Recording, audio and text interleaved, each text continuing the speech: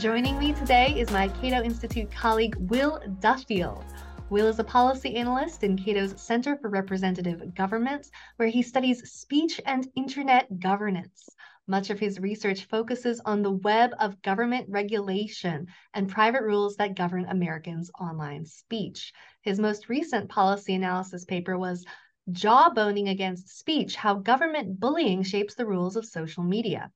I highly recommend it, but he's also an expert on a host of related issues in technology policy. And he joins the podcast today to discuss artificial intelligence, including the ways that AI advances can improve our lives, as well as potential challenges, including for policymakers. Will, how are you? Doing well, thank you. Thank you for joining me. So let's jump right in. Recent advances in artificial intelligence have been all over the news, ranging from DALL-E 2 to most recently ChatGPT 3. It's clear that advanced AI is becoming more accessible for a wide range of uses. My team now uses DALL-E 2 to produce many of the illustrations that are visible on humanprogress.org. DALL-E 2 is, of course, a program for creating AI art. And ChatGPT is everywhere. You can see on Twitter what people have been creating with it. So could you describe the extent of the recent AI advances and how significant are they really? How do these AI technologies differ from what we've seen before? Well, recently there have been a number of advances in natural language processing, and that's essentially taking human speech and rendering it into some set of symbols and tokens that machines can understand. And the route taken here to achieve these advances has been through a process or approach called large language modeling, or LLMs. And so essentially, by gathering together larger and larger corpuses of human language training data, as hardware costs have fallen, then AI pioneers have been able to derive ever more effective or perceptive AI models. Now, there's a lot of sort of maximalist versus minimalist arguments in this space. What exactly is artificial intelligence? What's the threshold for artificial general intelligence, or a kind of human-like machine cognition, either something that's as smart as human beings or that has a brain which functions similarly? And there's sort of questions there as to what would meet that threshold, how one might get to it. But even for AI skeptics, people who aren't sure that we're ever going to get to that machine thinking like a human, then these large language models, which take a very different cognitive process, they don't reason deductively. Instead, they infer results or information by synthesizing great reams of data. And so even if we see these as kind of mere curve fitters, things that are good at recognizing patterns, then they've gotten good enough that their pattern recognition is useful to us across a whole host of applications, and in some cases even really outstrips what we've been able to do. There have been studies throwing images of eyes at artificial intelligence, millions and millions of iris images. And while we don't know of any difference between the male and female iris, this artificial intelligence has been able to, with a fair degree of certainty, determine whether the iris belongs to a man or a woman.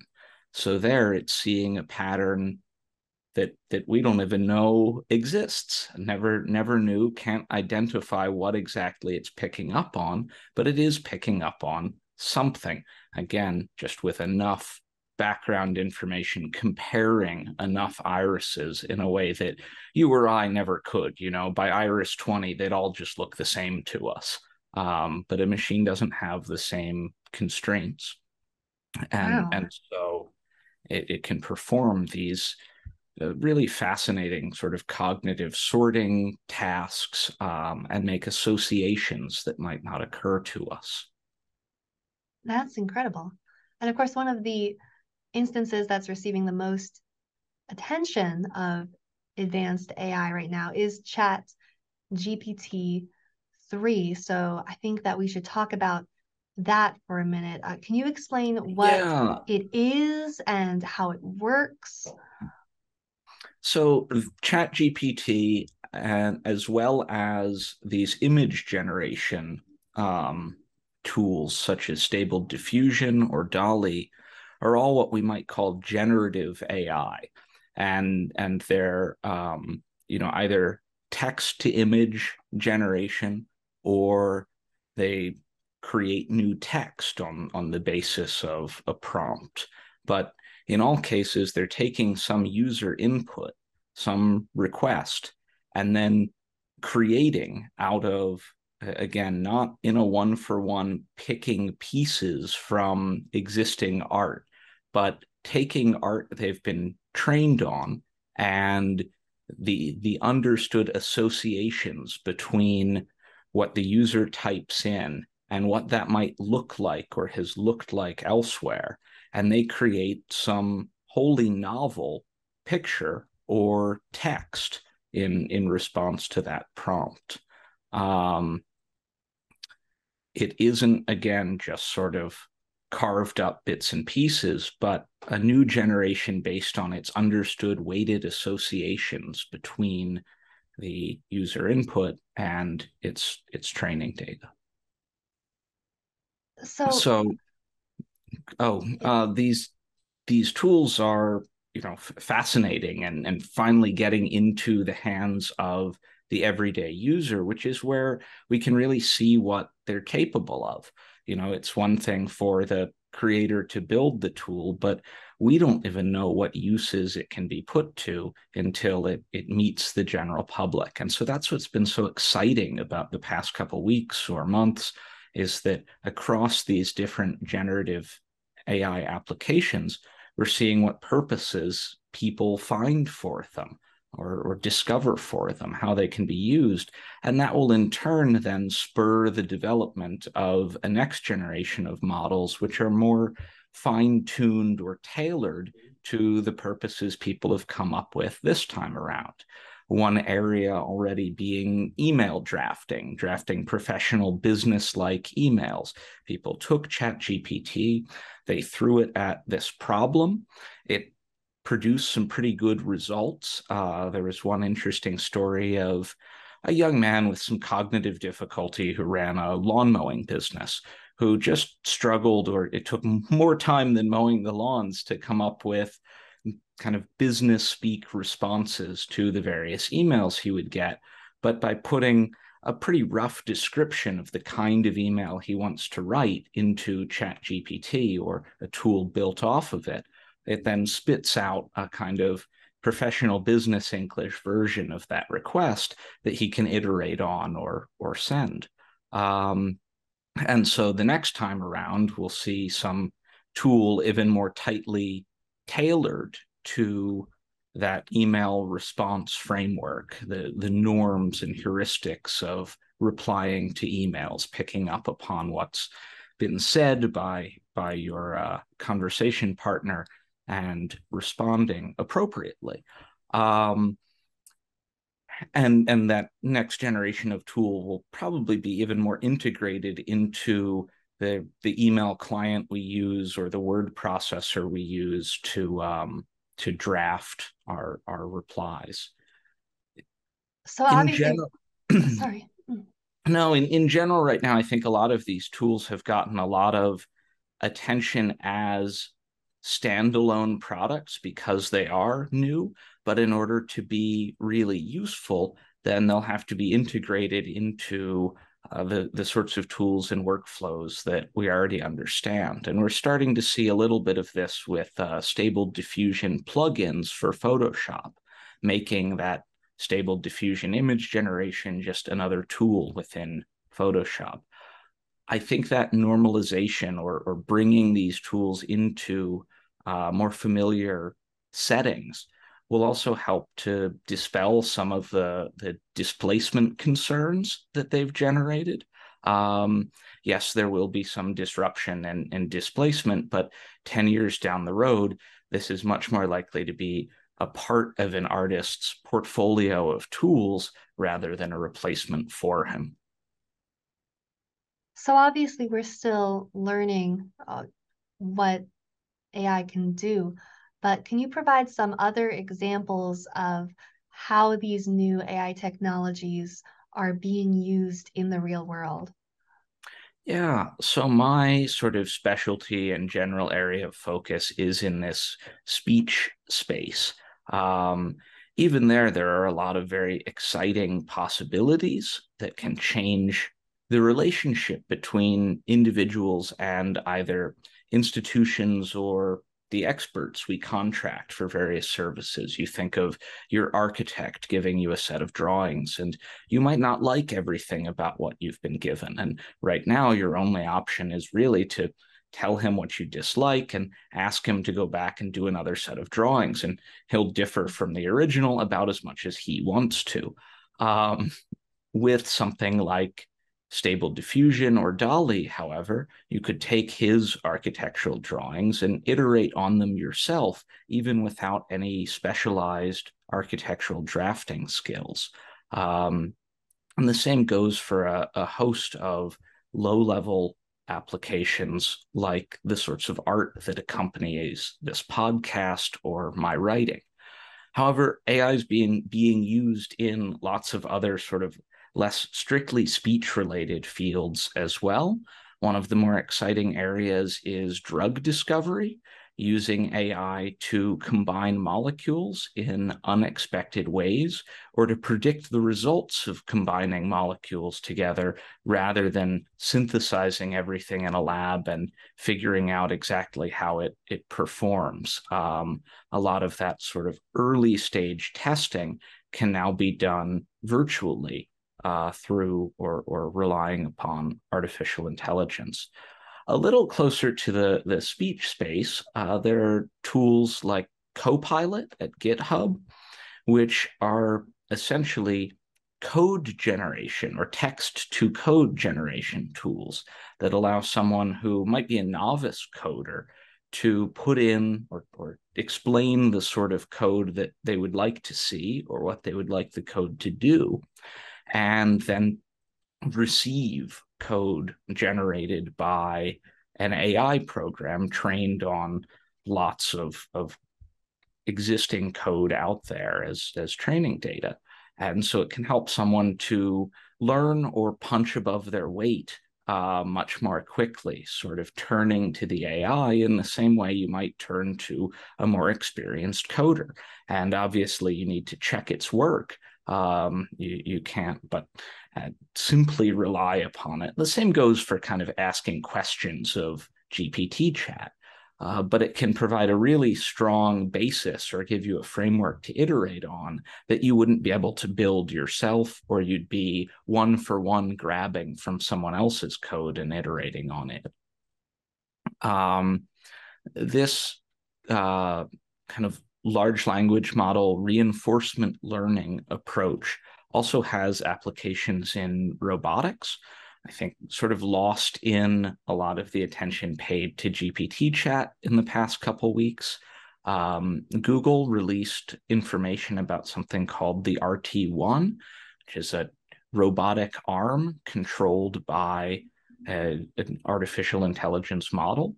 So it can, as a result of this, rather than just being trained to perform particular tasks in a particular known environment, it can iterate and build on what it's already been taught to do. coders or Google employees went through and had the arm perform lots of different activities and motions, just guiding it. But then weighted and rated those how it performed, so it can then take that into account going forward when it's asked to do slightly different things. Um, so it has a lot more flexibility than a robot that either relied on a human to essentially operate it from afar, or had a fixed set of responses to things that had been hard coded into it.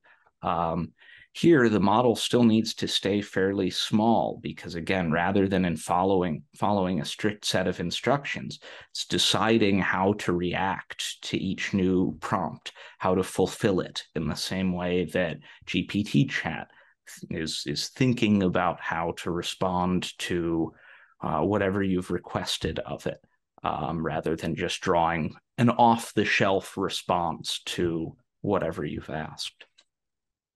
You mentioned displacement earlier. How do you think advances in AI technology will impact the job market, and what can individuals do to prepare for those changes?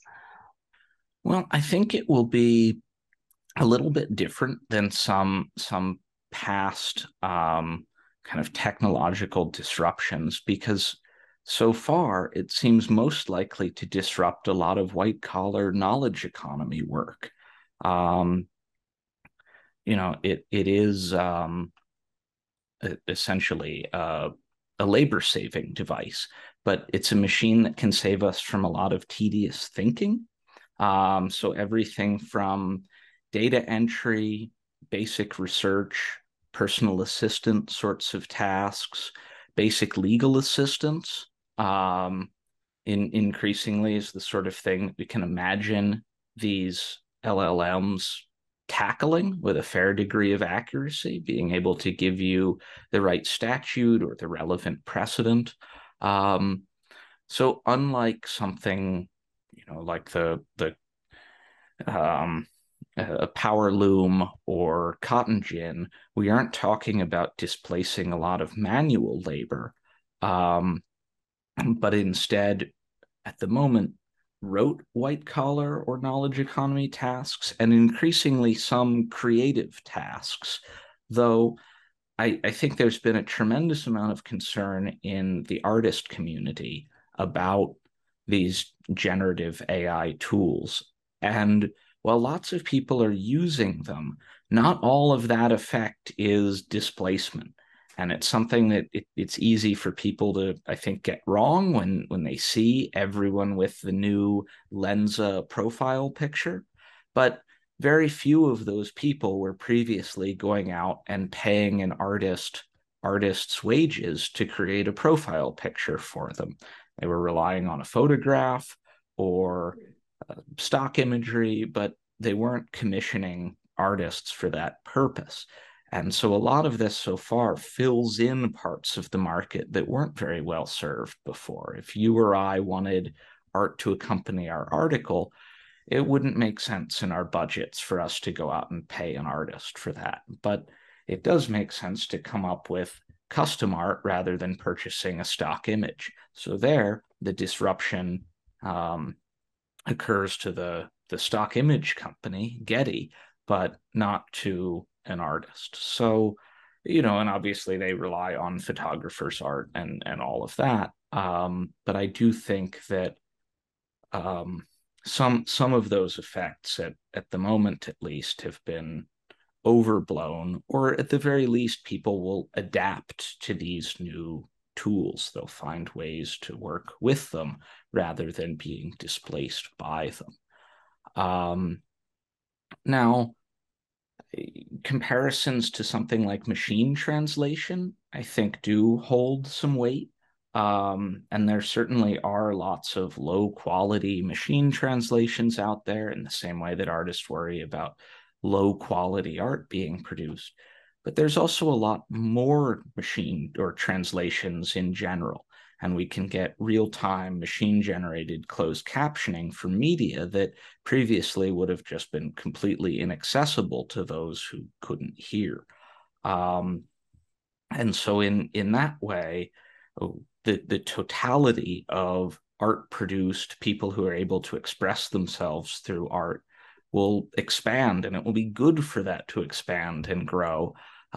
Just as even though translation quality on the whole might have suffered in the move to machine translation, it's still good that those translations exist. And for those who want a particular portrait, if it may be a new status symbol to have something done by a real artist rather than artificial intelligence, that part of the market will still exist in the same way that for particular translations, say something like you're translating strategic documents, you aren't going to rely upon, or a lease, you aren't going to rely upon a machine translation for that. If it matters, you're going to pay the money and get a professional. And as well as particularly on the sort of art side, when we think about disruption, machines at the moment, and DALL-E, GPT, they make a lot of little mistakes. And in art, physical 2D art, I think this is particularly visible. It's not something that anyone then kind of edits out or changes in the way that if you get a GPT chat response with some mistakes, then you might fix it before using it in your own work. But while art created by people also have mistakes, we can understand those mistakes as products of the artist's intention. They might have been going for something else and changed it midway. They might have been trying to present a figure in the style of someone else or in a particular pose that leads to them being contorted. There are all sorts of mistakes in famous historical art that nevertheless have meaning and allow us to more fully appreciate where the art is from, how it came to be. They give us a narrative within it. And when we look at the sorts of mistakes we see in machine art, it doesn't have that quality. We can't impute any meaning to it when someone's hand comes out weird or with the wrong number of fingers. It's just kind of off-putting. And so until these sorts of generative technologies are incorporated into suites of artist tools, then the kind of one-shot text-to-image generations are always going to lack a certain intentionality that gives rise to a lot of what we find compelling and appreciate in art. Now, again, that's not to be said that for across a wide variety of knowledge economy fields, there won't be a certain amount of disruption and displacement. But at the end of the day, hopefully, we still need people in charge of these tools. So there are still jobs for human beings. And at its best, it can save us from kind of drudge work that, frankly, ought people deserve better than, it's undignified for people to spend all day acting like a machine in a toll booth.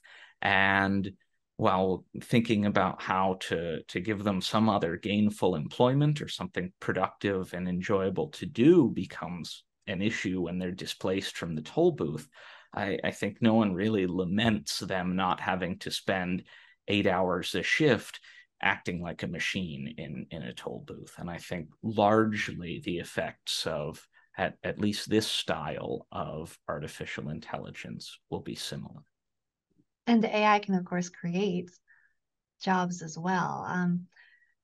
How do you think advances in AI will impact our daily lives outside of, creating amusing profile pictures? Will it have an actual impact on our day-to-day existence? So the most, I guess, exciting possibility or hopeful possibility to me is that will help us to interface with all of the systems we have built up in modernity to handle our affairs, but which we often struggle to understand, keep track of, and keep pace with. Everything from your county website, where you pay your taxes and deal with parking tickets, to payroll software, to booking a flight, can all be very difficult, frankly, these days, and rely upon remembering lots of personal information and details, and essentially to interface with machines that often don't seem very well designed to deal with us and the way we communicate. They may have been envisaged as labor saving devices in the first place to keep us from waiting on someone in a call center to get back to us, but they can be very frustrating as we have to deal with them or accept their decisions and the way they can order our lives. And so at in the most hopeful world, AI will be an everyday interface between human beings, the way we communicate, act, express our desires and wants, and the various systems we've built for satisfying those wants that don't tend to work very well with us. Now, those are some of the things you're most excited about, but what are some other benefits we might expect to see from artificial intelligence advances, do you think? Well, I think to an extent it depends upon what sort of artificial intelligence we end up with. For those who envision artificial general intelligence, the results are, you know, world changing. All sorts of things would really be able to be shifted. You know, new frontiers in science, nano machines, that sort of thing. When you have a world in which everyone has basically unlimited brains to throw at any problem. Now that's really the AI maximalist position, and there are a lot of concerns about that world and how such an AI might behave, and we can get into that in a moment. Um, but I do think the world of everyone having fairly useful personal assistants across a wide variety of um, pursuits or specialties is fairly realistic, and one that we're taking steps towards. It's one in which we can have a great deal more agency. Um, our goals will be more achievable because we'll be able to rely on this help to get there.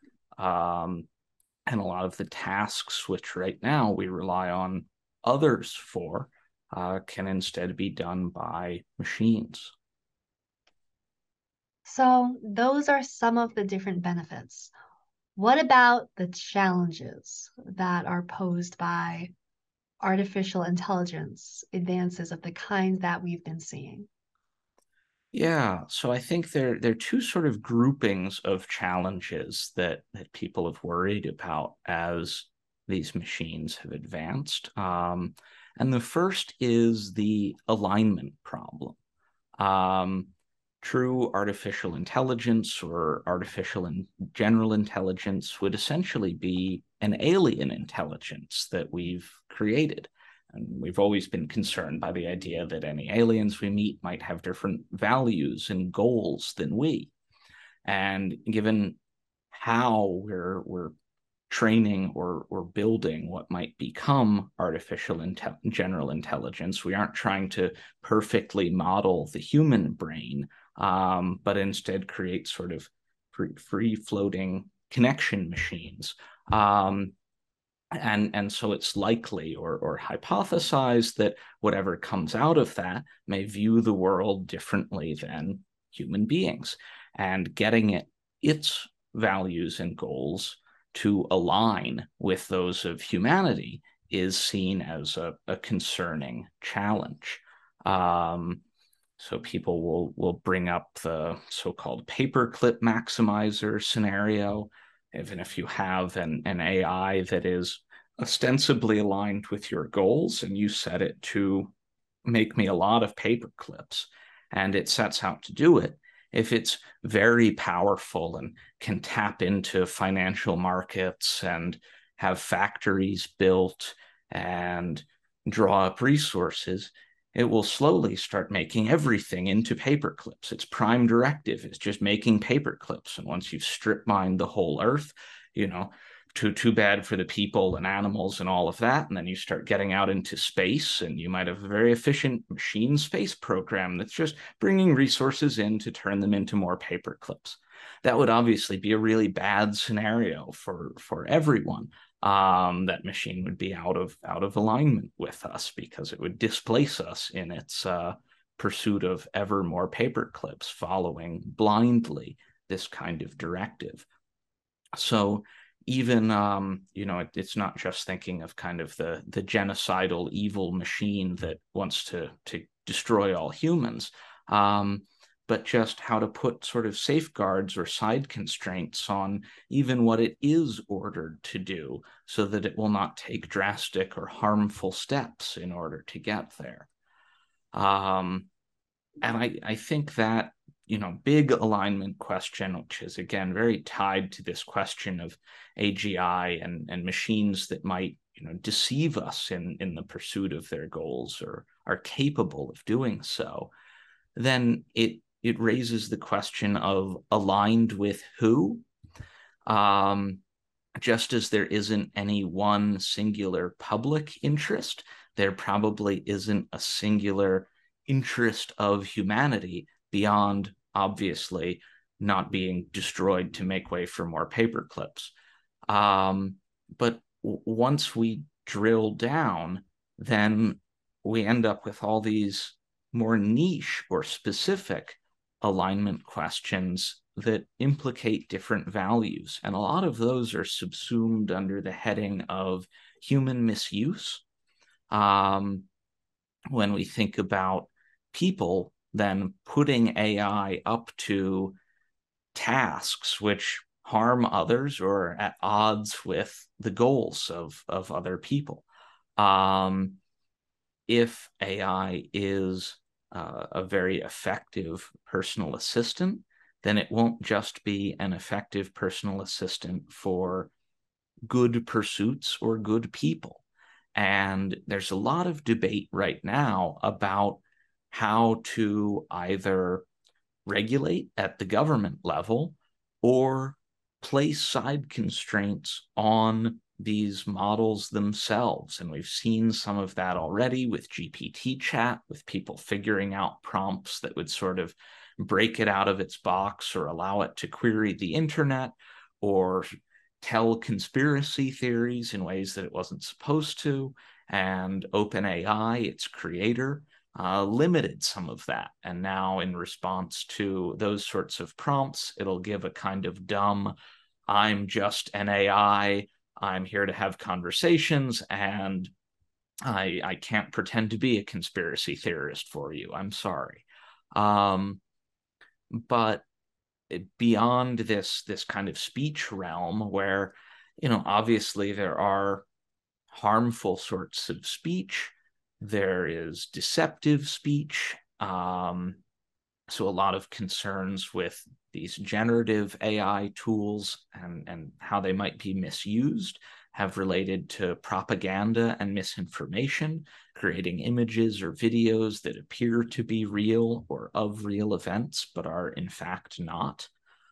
I'm not quite as concerned about this as a lot of people are, because most of those frauds rely upon context in order to really deceive. It's not the image itself, but the context in which we receive it. And at the moment, if you're a nasty person or a government, especially with lots of money to throw at the problem, you can make very convincing faked video. But unless it's delivered in a believable context, then it just doesn't sway minds. Earlier this year, someone, most likely the Russian government, released a fake Zelensky video in which he appeared to tell his men to lay down their arms. But given that just days before he'd appeared on the streets of Kiev and encouraged everyone to keep fighting, it just didn't make sense to anyone that he would have this about face. And so it wasn't believed. And I think the same goes for a lot of AI or generative AI fueled deception. Um, However, outside of this speech realm, then I think there are real concerns. Just when we think about the kind of capacity or agency enhancing aspects of artificial intelligence. We're very lucky right now that most of the people who choose to become terrorists or violent extremists just aren't very bright, and they aren't very good at carrying out their goals and objectives.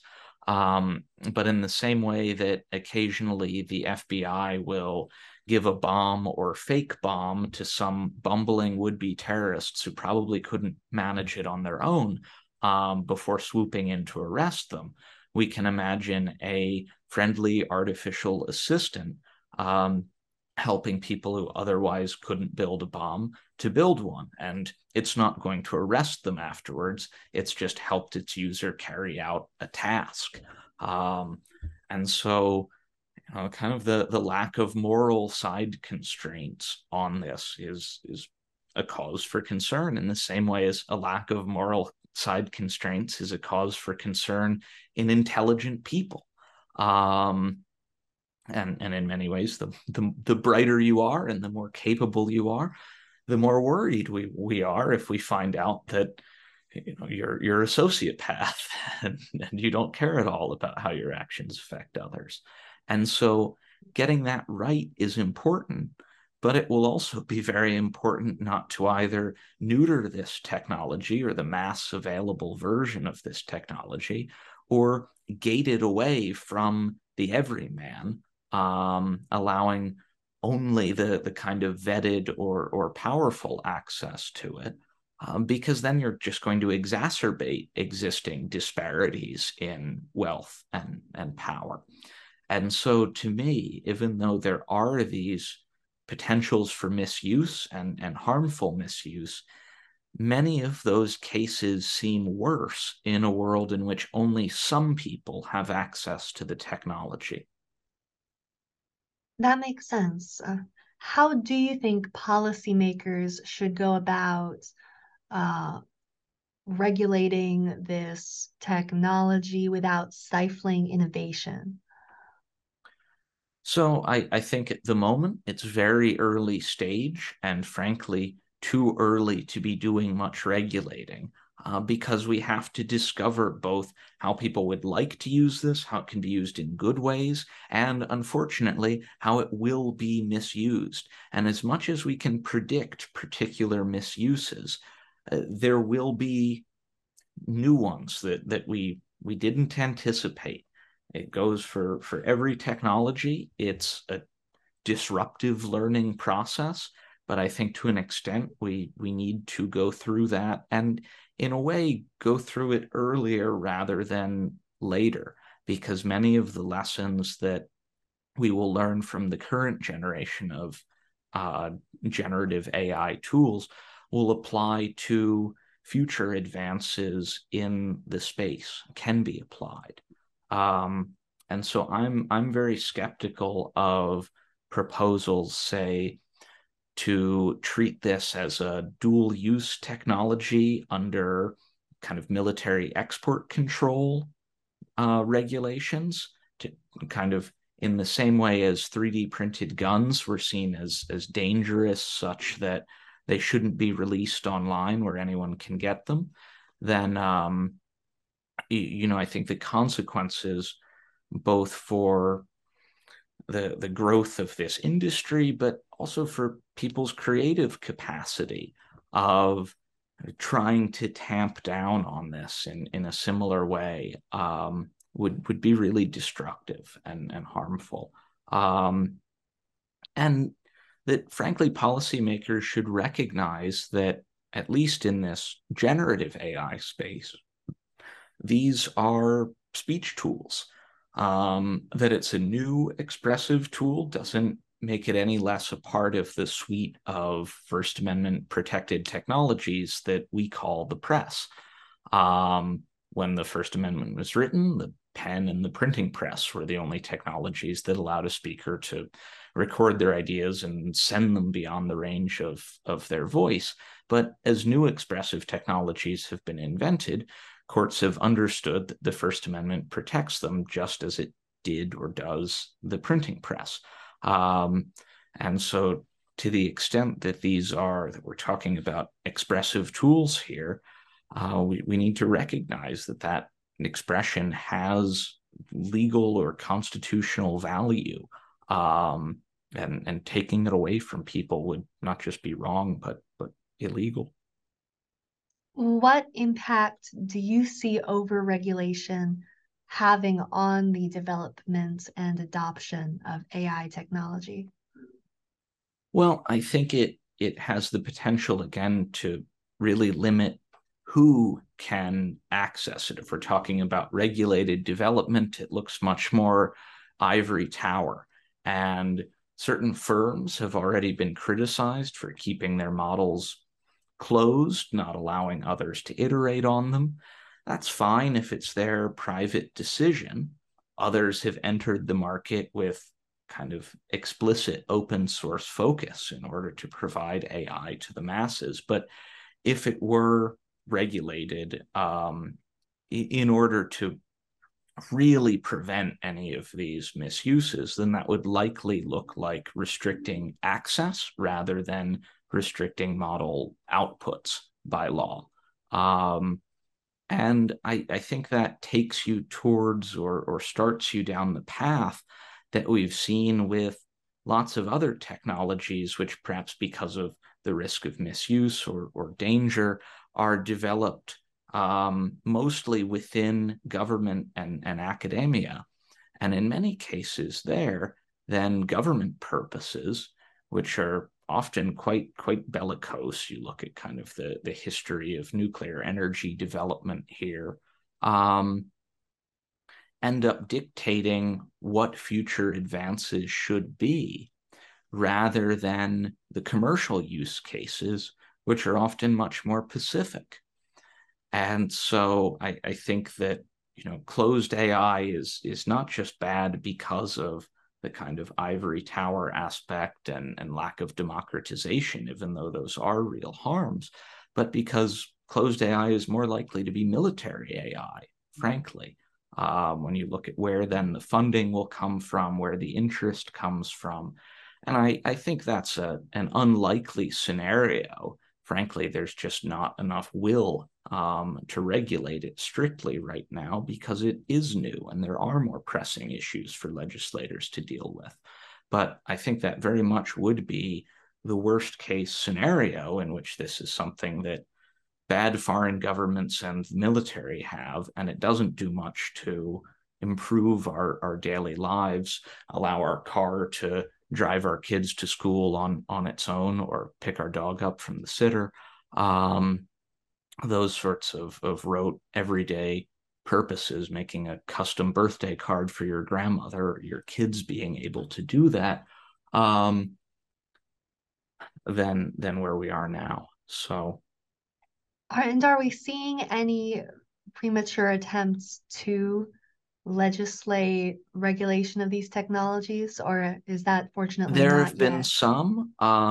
Europe is pushing ahead with a kind of code of ethics. In the US, we haven't seen much substantive regulation, but there was a rather concerning letter by Representative Anna Eshoo in the fall, deeming open source models, that is, those that can be modified and reweighted by users, but aren't controlled on a platform the way, say, DALL-E is, as unsafe. And if this is the threshold for unsafety, then there's no real way to democratize AI. It must be closely held within a kind of platform model. And so I think that's really the wrong threshold to draw. Um, at the end of the day, a responsibility for misuse should rest with the user. They're the one employing the tool after all. And if someone takes an open source AI, generative AI model and reweights it or retrains it in order to produce, say, child sexual abuse imagery, which is one concern, then the responsibility and fault should fall on them. They've done something illegal. They should be prosecuted. In general, I don't think trying to restrict or put these sorts of controls in place at essentially the printing press level is the way to go or a workable path forward. It's not the standard we've set for any other sort of technology. Again, you're allowed to sell a printer without it having to ensure that it prevents people from printing off government secrets or abusive imagery. VHS was allowed, even though it had the capacity to illegally copy tapes.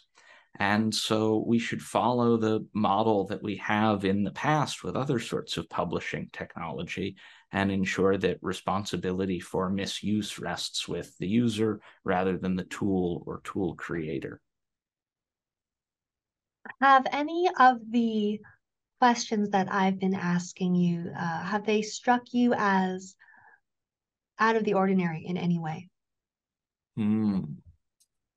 I wouldn't say so. All right, well, as an experiment before this conversation, I asked ChatGPT what I should ask you. And although I've varied the wording and so forth, the ideas for most of the questions I've asked you were generated by the AI. And that's fascinating that Oh wow, you I couldn't failed the tell. Turing test, I guess. Well, I'm So not sure I would have as been able to presented by either. you. Hmm. No, I'm impressed by how good they How were. curious. Yeah. Even the regulation question and all. Yeah, so there are a few that were mine, but most of them were from Okay. the AI. Um, well, this has been fascinating, and it's certainly an exciting time to be alive with all of these advances and their potential to make our lives easier. Thank you so much for speaking with me. Indeed, I'm excited to check in another 6 months and see how far we've come.